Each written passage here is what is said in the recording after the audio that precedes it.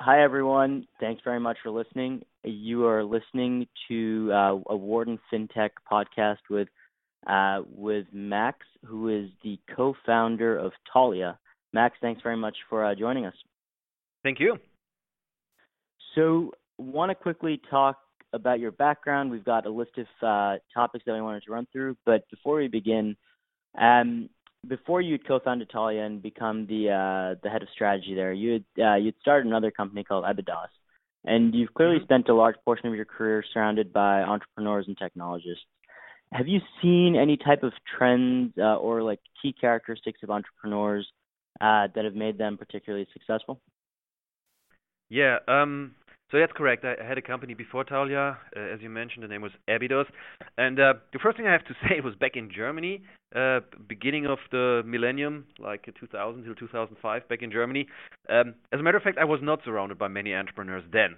Germany it changed now, but back in the days, Germany was not a very entrepreneur-friendly, startup-friendly country. Nevertheless, you're right. I mean, since then, moved to the US.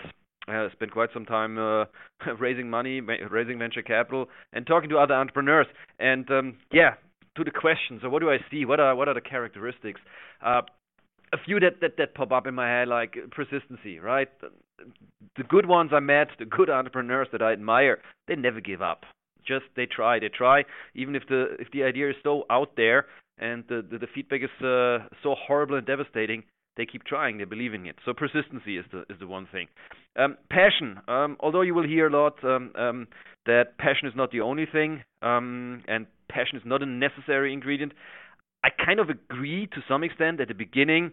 If you think about an idea, maybe the passion is not the most important thing. But once you formulate your idea, once you get into it, and once you develop that idea, I think a passion is at least super helpful.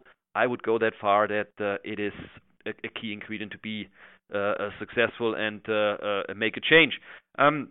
Let's be honest, every single one that I know, every single entrepreneur, my co-founders obviously included, are super hard workers. So you just can't do it on the side if you want to be successful as a startup guy. You just can't do it with the normal work hours. Let's be honest, you got to work hard, really, in terms of hours, in terms of travel, in terms of multitasking. It's, at least in my experience, it's just hard work. The last thing, maybe, most of the people that get into startups that I think are successful and that I admire, they look at the bigger picture and they look not at a monetary outcome. So it's not about getting rich, because let's be just very honest here. If you want to get rich, a startup is not necessarily the right place. I mean, if you think about it, the failure rate is so high. You're just way better off if you join a corporation if you want to get rich over the course of 10 or 20 years. A startup is not the place to be. So in order to be successful, in order to be a successful entrepreneur, there needs to be more than just want to get rich, much more. You want to make a change. You want to make the change, and the cheesy statement, you want to make the world a better place. Yes, to some extent that's true for pretty much everybody I know in that space. Got it. And you sort of touched on this in what you just said, but what are sort of two or three of the biggest pitfalls you see amongst sort of budding entrepreneurs, mistakes they make early on that sort of preordain them to failure, at least at the get-go? Yeah, totally. I mean, talk a little bit about my experience. Raising money is one thing. There are businesses where you want to scale fast. There's a big market opportunity. You want to raise money, but it should depend on the problem that you want to solve in a company that you think you build in the market. It should not be the other way around. Let's raise some money and figure out what's out there. So I saw companies fail with that mindset. Serial entrepreneurs even often that just raised some money and then realized that is not a venture capital business. That's one thing I want to mention. Bad hires. Oh my God, I made mistakes. So many by just hiring at the wrong time. The wrong people. Hiring too early is one thing. Getting the big guns in early, the VPs of sales, right? I remember when we raised our Series A, one of the first things we did was getting a VP of sales in, and soon after a VP of engineering. That was way too early. We didn't even figure out our sales process yet. So hiring too early, the big guns, definitely a mistake I made, and I know it from many others as well. What are the pitfalls? again, from my example, some things we did great, but I know others did not so great, and some things at Thalia we did not so perfect, is focus. So I'm pretty proud what we did at Thalia in terms of focusing from a geography perspective. So the first, 4 years of our existence, it was a North American play only. So our customers, we exclusively sold in the United States and Canada. It was tempting to go Asia. It was tempting to go back to Europe. I'm German, as you undoubtedly realize up to now. It was tempting to go back to Europe and go home to my home market, go to the UK and sell there. But we resisted that urge and stayed in North America for 4 years. And even when we then entered the European market, so to say, we focused there on the UK. So for 1.5, 2 years, we only sold in the kingdom. And after that, Germany. So step by step and not taking on the whole world at once. Again, that's a lesson I learned from Thalia, because in between we made some mistakes. We tried some other markets in Latin America and even in Asia to some extent. And good news is we quickly realized that it's premature and pulled out of those markets. So focus is a thing that other entrepreneurs tripped over a lot. Again, for some companies, going globally immediately with a lot of funding might work, but for Thalia and I would say for many others, the geographical focus was important. And the same for product, by the way. It is tempting. There are so many shiny things out there that you want to go after, that you hear from your customers, that the competition does, that you see on this trade show, and so on and so forth. But keep in focus on the product, on your core vision, is key. Again, at Thalia, we made our share of mistakes, and if I could go back, there are some things that I wouldn't go after now. But overall, I would say we did a pretty decent job on keeping our initial vision and the focus on that vision going. What else is important? Letting go. That's the thing I learned in the last, I'd say, 1 or 2 years. Again, painfully, with painful lessons learned, is letting go. Like really trusting your fellow management team members, trusting your product team, trusting pretty much everyone in the company that they can do their job. And because I mean, the early days of a startup, in the first 1 or 2 or 3 years, you are involved in everything, and you have an opinion on everything. But letting go and trusting others to do their job, again, it depends a little bit on making the right hires, right? But if you did that, letting go is important. And the last one maybe, there's this famous P word, the process policies, which for a startup guy, they sound horrible. And it is. Let's be honest. I'm still have a hard time getting used to it, but it's a necessary evil. And if you want to scale a company at the right time, you got to establish some procedures, some policies, and some processes. So I had to get used to that, and I had to learn that the hard way. Got it. One of the points you'd made was about keeping your focus. And clearly, it seems like for a lot of startups that try and diversify into new product lines or new verticals or new businesses, clearly just by virtue of the fact that they see those as being untapped markets, there's clearly an impetus to move beyond.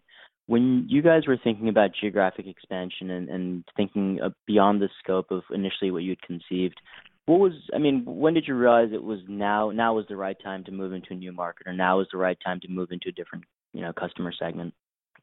Yeah, there's no easy answer for that, but it's actually very analytical what we do. So if we think about a new market, we analyze the size. What's in our space here at Thalia? What's the B2B payment size in that market? What's the cultural the cultural receptiveness for early payments, for discounts? So there's actually a very analytical process with 6 or 7 parameters that we put in to see what could be the next target market. And that's how we came up with, all right, it's not only nice because myself and my co-founders are German, but Germany is actually a great next market for Thalia because of size, because of culture, obviously, because of language, and that's how we decided we give it a shot. And as I said, we did that a few times with some markets where, well, after a few months, we realized it was a wrong decision. So I think the ability to, analyze up front, do your homework, go into a market, but then monitor it carefully, and having actually then the guts as well to get out of a market if it doesn't work, I think is important as well. Got it. That makes perfect sense. So let's talk a little bit now about sort of the founding of Talia. You know, you and your co-founders had a vision and there was an inspiration there. Could you talk about the key problem you were trying to address Sure. being points So for merchants? yeah. I mean, so in my I'll start with the previous company, and on a high level, what we did there kind of made it natural to come up with Taulia. So my previous company, as you said, the name is Abydos. It was a pretty boring workflow company, I want to call it. AP automation. So we went to large corporations, the Intels, the Apples, the Kellogg's of the world, and sold them a workflow solution so their invoices, their incoming invoices, their accounts payable, the millions of invoices they get every year, they can be automated. So they get them into their ERP system, SAP, Oracle, whatever it is, faster, more efficient. So that was the previous company. So helping big corporations getting a handle on their accounts payable, right? AP automation. We sold that company in 2006, but realized then between 2006 and 2009 that there's actually one thing that we did achieve but didn't take advantage of, didn't help anyone, is like, all right, we help those big corporations to get invoices, incoming invoices, processed faster. So the Apples of the world were now able and ready to pay those suppliers who sent the invoices, earlier. So they could, but nobody did.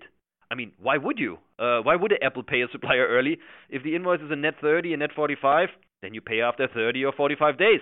I mean, you and me, we don't pay our credit card or our mortgage early. We pay on exactly the date that is on the credit card statement.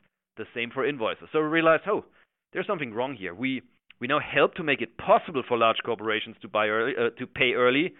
And the flip side, we know that, especially after 2008 and 9, that small and medium businesses starve for cash. They want to be paid earlier. They don't want to wait 60 days. And after things like Basel III and Dodd-Frank, those companies did not have access to liquidity anymore, those small and medium businesses. So wait a moment. There are companies that could pay early, have billions in cash lying around, just think Apple again. And on the flip side, there are those suppliers that want to be paid early. So we brought those two together. And in the meantime, we actually put more bells and whistles on that. So actually, if there's an Apple that doesn't have cash, we can help as well because we're just leveraging the credit rating of Apple to access liquidity on our own. So in essence, we help out suppliers of large corporations to get paid earlier, and the large corporation can use their own cash or third-party cash. So it's a classical win-win. We don't have many of those, but it is a true one where buying organizations win by putting their cash to work potentially, and small suppliers, small medium businesses win by accessing liquidity to rates that are incredibly favorable. And how does that work? Why is there a win-win? Because there is never a free lunch, right? Well, because historically the banks were there in the middle and pretty much dipped and participated from both sides, from the large corporations and the SMB. By taking the banks somewhat out of the equation here and connecting the large corporation Apple with their tens of thousands of suppliers, you were able to have both parties benefit.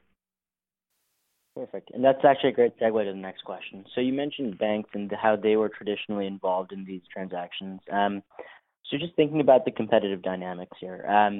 So you've got banks who are, they've got the ability to lend, and then you've got companies like SAP and Oracle that are so embedded in the ERP of some of these largest corporations. How come, I guess it's a twofold question. First is how come banks didn't readjust more quickly to what you guys were doing and try and emulate it? And then the second question is how come SAP and Oracle, I mean, what's the rationale behind why they haven't necessarily gotten too involved in the space yet? Yep. Let's start with the banks. Just to be perfectly clear, there is a nice coexistence as well between what we offer at Taulia to our customers and a bank solution. So we have customers, plenty of them, that offer a traditional bank solution. It's called supply chain finance, reverse factoring. They offer that to the top 10, 20 suppliers of a large corporation, and then Taulia handles the other 10,000 or 20,000 suppliers. So that's my first statement. There is a coexistence possible. The second one is with the banks, that while we eliminated in some cases banks, we still use banks for what they do best, like lending. So banks are not technology players. They're just not. They don't have the technology, they don't have the knowledge, nor do they have the intention to be that expert on the technology side to actually go deeper into the supply chain. They're perfectly happy to go after those 10 or 20 suppliers. We at Taulia not. We want to go after all suppliers. We want to offer to all suppliers beneficial payment terms. But we still use banks for the payment itself and for the funding. So from that perspective, we kind of reduced a little bit the banks to, I want to call it their original purpose, if you want, of being the money provider, of being a really, really reasonable and cheap source of cash. But we are the technology provider. So that's on the bank side of the house. And to your question, why are banks not going on their self there? Well, they don't have a real interest to go there. There's not a lot of money to make compared to their other offerings. So there's a little bit of innovator's dilemma here, and we talk about that again when we talk about SAP or Oracle in a minute. And there's just a regulation and cost problem that banks have, like historically very locked in and into their established old school processes. So it's impossible for them to get rid of their paper process of onboarding suppliers in our world. So they stop after 10 or 20 suppliers because it gets just too expensive to onboard, validate, KYC, and AML a supplier. With technology, you can solve a lot of those things. Again, I'm not saying there's a shortcut for regulations, because there isn't, but with technology, you can make it much smoother, simpler, and faster.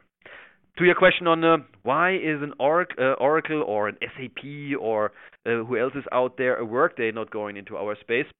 A few things to that. First one, one of my most famous books that I read many years ago is The Innovator's Dilemma, because they look at their existing customer base, they see what their customers demand, and their sales guys get the quota on that, and that's what the engineering team and the product team builds.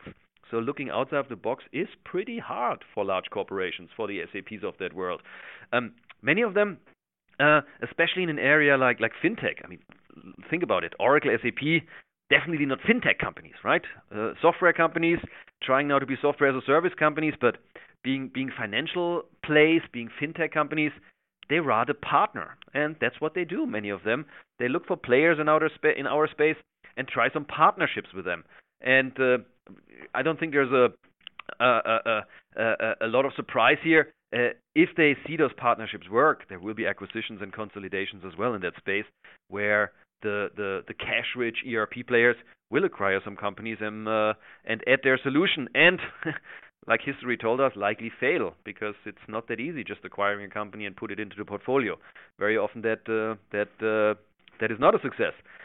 So yeah, those are some of the reasons why Oracle, SAP are not in our space with their own solution. Got it. That makes sense.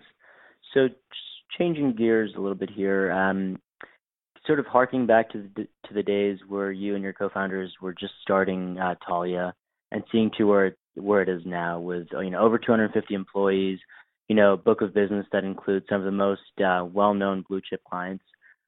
When you think about some of the most difficult aspects of scaling the business from where it was to where it is now, what would you say sort of the few big ones have been?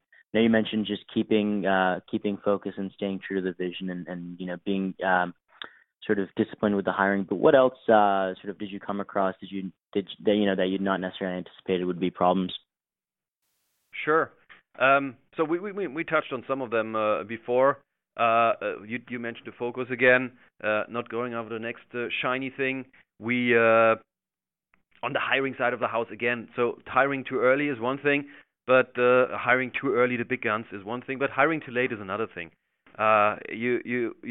You got to acknowledge that at a certain time of your startup, when you reach a certain threshold, and that threshold is not like it's 90 employees. It's different for every startup. But at a certain time, there are some roles that you need to fill that you didn't need before, and hiring them too late can be equally as poisonous or as painful for a startup as hiring someone too early.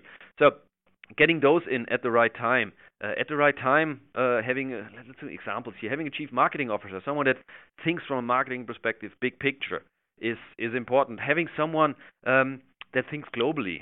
So we're in a very comfortable position that myself and my co-founders, we're German. So Germans in San Francisco. So from that perspective, we have a little bit of an unfair advantage of thinking not only on the US market, but always think about the global market. And not only from a sales perspective, by the way, because I said before, we focus very strongly on certain markets, but our product is used by small, medium businesses in 160 countries. So all over the world. So having that mindset of a supplier in Italy will use our software very differently than a supplier in China or a supplier here in the United States. And that's a mindset we grew up with, and that's a mindset that we kept and put it into our product, into our rollouts, into our implementation process. So those are some of the things that we learned. And again, just to be fair, we made our share of mistakes as well on the way. But I think we might have been a little bit better than just American-focused startup. That makes sense. So when you think about sort of, the fond memories you have of starting the company and sort of the collective history at Taulia, was there ever an instance where you and your co-founders just looked at each other and thought, this is, you guys have come across a big problem and they just looked at each other and said, this isn't necessarily something we can solve. We might have to pack up here. Did you guys ever have a moment like that? Oh, absolutely. I mean, I cannot name any of the big customers, but we did say no to a few really, really Fortune 50 companies that had their requirements, and at a certain time in the sales process, we just were honest to ourselves and told them that we're not the right solution for them. Maybe a year or two earlier, when I look back, I would have tried to make those customers happy, but with the right maturity, we were able to say no to certain customers. And it hurts. It's painful to say to one of the biggest companies of this planet that we're not the right fit for them, knowing that they will likely go with the competition and knowing that our business is very sticky and probably I'm not getting another chance of talking to those customers, at least in the next 5 to 10 years. So that's super painful, but it's a great lesson as well if you do that, to say no, because this is just not the right fit. And from a product perspective, from a scope solution perspective, we just cannot help you. So those are definitely happened in the past where we said no. As I said before as well, there are expectations from partners as well. So we get inquiries of partners want to work with us. Again, on the financial side of the house, banks, card companies, and you got to look in each other's eyes and think about carefully if this makes sense. If you really want to invest the time to work with a bank, with a financial institution at this point in time, and go into a certain market and expand your product, or if you just park that, and then say no to those companies. And we did that, I would say, pretty well. Got it. So again, want to shift gears here to talk a little bit more about strategy at Taulia. And you're currently the Chief Strategy Officer. And one of the things that we've seen with companies that have strategy teams that come to Wharton to talk about what strategy roles are, it's clear that strategy means very different things at very different companies. In some instances, it's more execution-focused versus in others, it's more high-level, setting the strategic direction of the company. So with that said, what does it mean to be the head of strategy at Taulia? What is sort of your mandate? Let's be very honest. As you said, we're like approaching 300 employees. So a head of strategy at Taulia is certainly very different than being the head of strategy at, I'm looking out of my window, at PG&E or Salesforce, right? Completely different role, different scope. What did it mean for me? I'm still very, very deeply involved when it comes to anything strategic product innovation. Let me give you an example. So there are some projects, obviously, over the last few years that we look at when it comes to those shiny things I mentioned before. Well, we're not going with our full product team into one of those new shiny things, be it the blockchain, being chatbots, being whatever you want to name. But nevertheless, we look at those. And so I'm spearheading some of those initiatives where we prototype, we pilot, we partner, and on a project basis, and then decide pretty quickly, sometimes not as fast as I wish, but pretty quickly whether this is something that we want to pursue from a strategic perspective or not. So there are those projects in the product area as well as in the partner and sales area where we look at certain partners, throw out some pilots there we work with and see if this makes sense. So from that perspective, that's certainly one piece. The other one when it comes to strategy is, although I try to be as market-facing as possible, out there with customers, on conferences, prospects, and so on, there is a whole part of the organization, the sales team, the marketing team, as well as product, that are way more often out there. So part of my role is to to digest all the input that I get from the market directly, as well as our employees that are market facing, and make sense of them. And then come up with a more corporate strategy of what things we should go after. Again, that might be product related, that might be sales related, that might be geography expansion related. So to your question, it's a mix of having those little projects where we try out things, and then taking the ingredients from the field and formulating a bigger strategy. Again, I want to emphasize, I am not the chief strategy officer of Salesforce, so it's still very hands-on and changing every day here in a small startup. Got it. So in certain companies, it seems like the strategy is dictated sort of in the ivory tower by a few executives, and then everyone else at the company just goes and executes on that. But it sounds like it's much more, I guess the way to describe it is bottoms up, Italia, where you're taking a lot of market information, talking to your sales team, product folk, and your customers, and sort of synthesizing that and building a product strategy based on what you're hearing. So, I mean, the ingredients come from the field. And again, while I'll try to get as much information as possible direct, firsthand myself, it would be foolish not to include your employees that are out there, your partners that are out there. So those are the ingredients, right? You get them, you put all of them together, but you need someone, and either that's a dedicated role like myself, or the management team, or a group within the management team. You need then some part of the organization to have the bigger picture and put those together, because the individuals out in the field, they come up with great ideas, are very passionate, but well, they don't know the whole picture. They come up with an idea that works great for North America, but it would be fatal for Europe if we pursue that avenue. Well, you need someone, and that's currently my role, that gets those ingredients, gets those ideas, and then makes globally sense of them. So it's both. It's the field with the input, but I think you need someone on top or somewhere up that has a strategic head on. Got it. You know, it seems like it's a very cross-functional role. It's a very impactful role. But I guess you're getting all of these data points from people in the field. How do you then translate that into actually effectuating change at the company or in product? You know, what's sort of the link there? Yeah. Basically, how do you get buy-in from everyone? You know, you mentioned it's a fast-growing organization. There are close to 300 people now. How do you get everyone to buy in? First of all, again, 300 people is not that much, so it is much easier to have a direct conversation with the leadership team or whoever is involved in a discussion. But the communication is key here.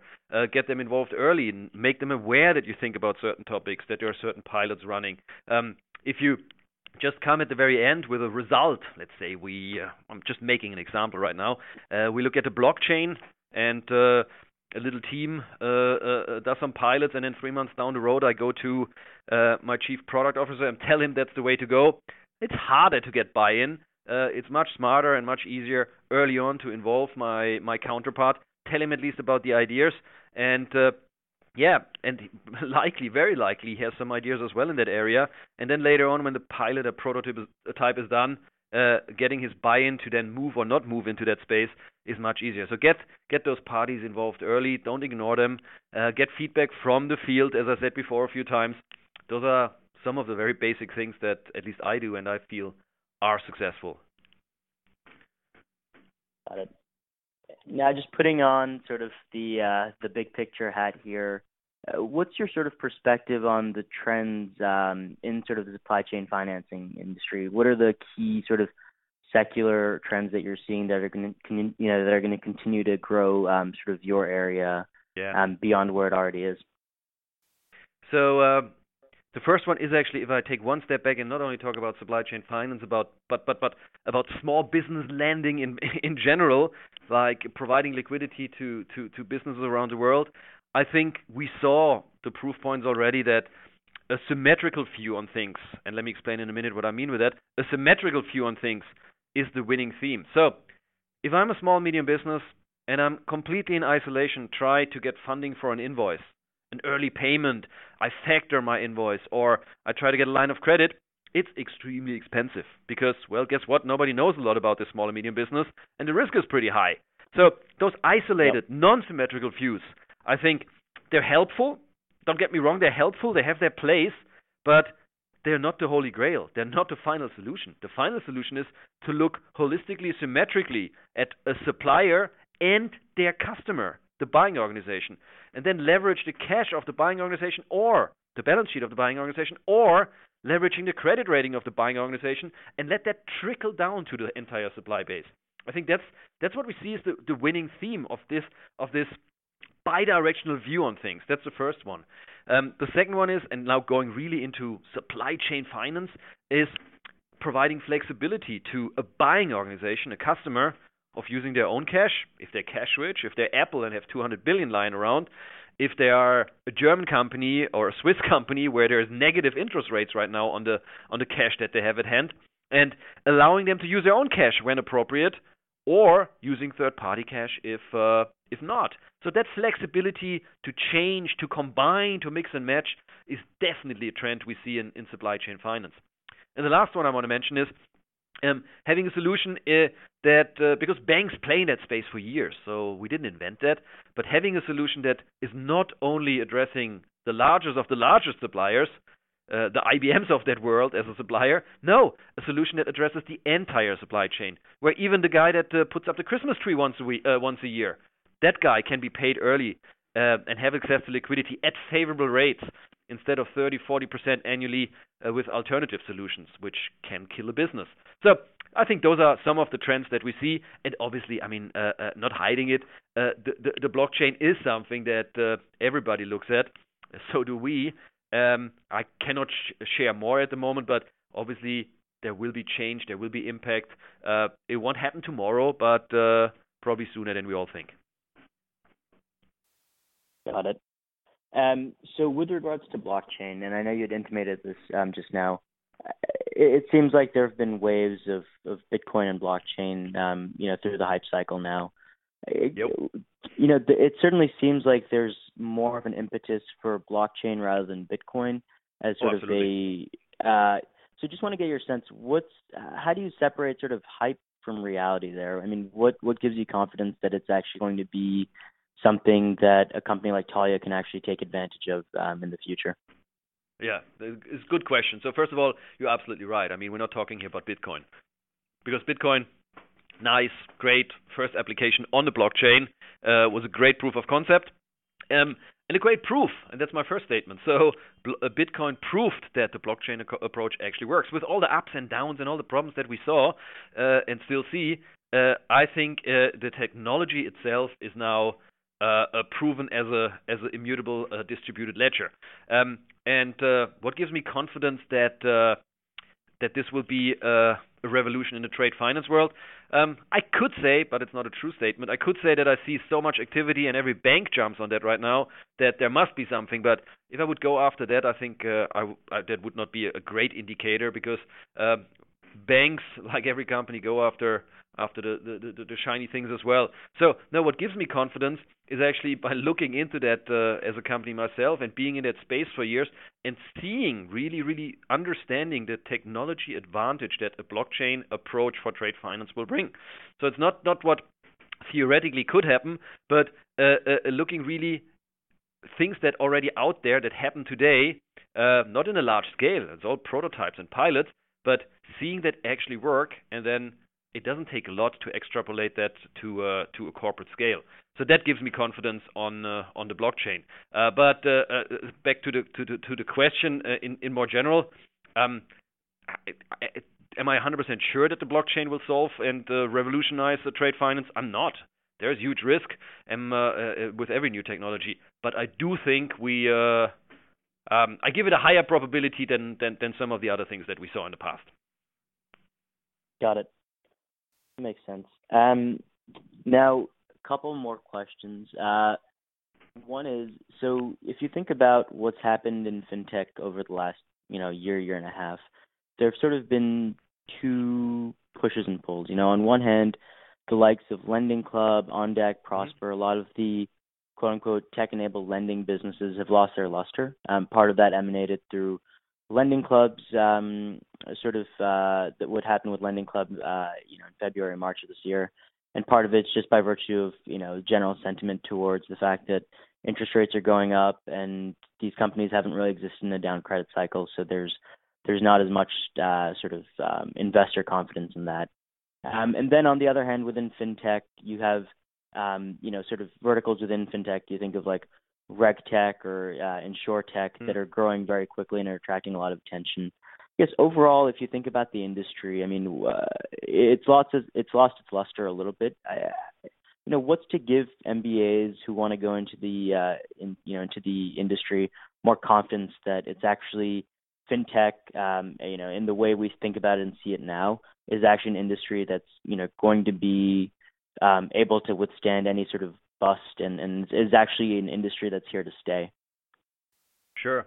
So first of all, you said it already. There is not fintech 5 years ago was a term that covered a few companies. Fintech now is dozens of different verticals within fintech, be it insurance, be it retail banking, be it supply chain finance, be it whatever, right? There within fintech, there are now all those flavors.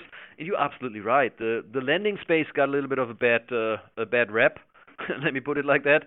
Beginning of the year, rightfully so, by the way, rightfully so, because what we saw at Lending Club and some others, yeah, it was a little bit overheated, and there were definitely some things that were not conforming and not according to regulations. So from that perspective, there was a little bit of a correction, I would say.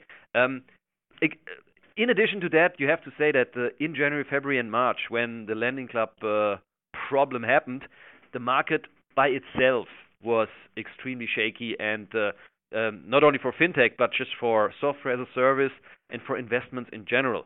So then having that problem that Lending Club had, together with a general funding environment, just accelerated the let's say the spot on fintech as potentially being an area that is not as growth. There's not as much growth potential as they thought. So from that perspective, we see, especially in the last 3 months, that things changed. It recovered substantially. So you saw some funding rounds, and obviously we're in the market and always looking. The multiples, the liquidity available changed. So while it was a necessary correction and it was great to look at certain things, I think we're through that. And the main thing for me is, I mean, if you're a company with a PowerPoint concept in the fintech area, I think it's pretty hard right now, and it's right that it's hard. A year ago, it was perfectly possible to raise millions just on a PowerPoint in the fintech area. Now, things like solving a real business problem, as we do at Taulia, and having real paying customers, as we do at Taulia, helps obviously substantially to differentiate yourself from the rest of the field. So that's a little bit. If you ask me, if I'm a Wharton fintech alumni or looking for a job, there's something to be said to go early in a startup because you learn more. But if you're looking for more security, look for a little bit of an established company, established being 3, 4, 5 years in, that has proven customers and proves a real problem out there, and someone is willing and ready to pay for that.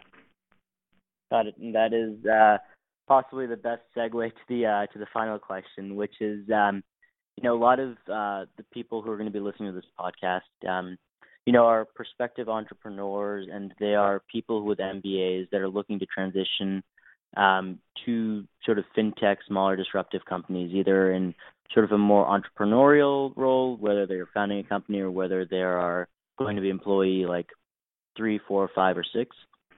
Mm-hmm. Given that you've got that perspective, and co-founded a couple of very successful companies, what's the advice? If you had 1 or 2 things to tell MBAs or budding entrepreneurs, what advice would you give? So it depends a little bit on your risk profile, right? I mean, yep. I'd say if you want to play it a little bit more safe than a more established startup, Taulia size, 5 years in, is maybe the place to be. You will learn a lot as well here, but you will learn not as much is the wrong word, but not in as many areas as you go join a startup in year 1 or year 2, where you're the first of 10 employees or something like that, where you pretty much build the product and support the customers all at the same day. So you learn all of that. So if that's the first thing. So what's your risk profile? Your personal risk profile, because in an established company you definitely can learn a little bit just on one area, but it's safer in a startup with 10 employees. Well, chances are a year later this company is no longer with us.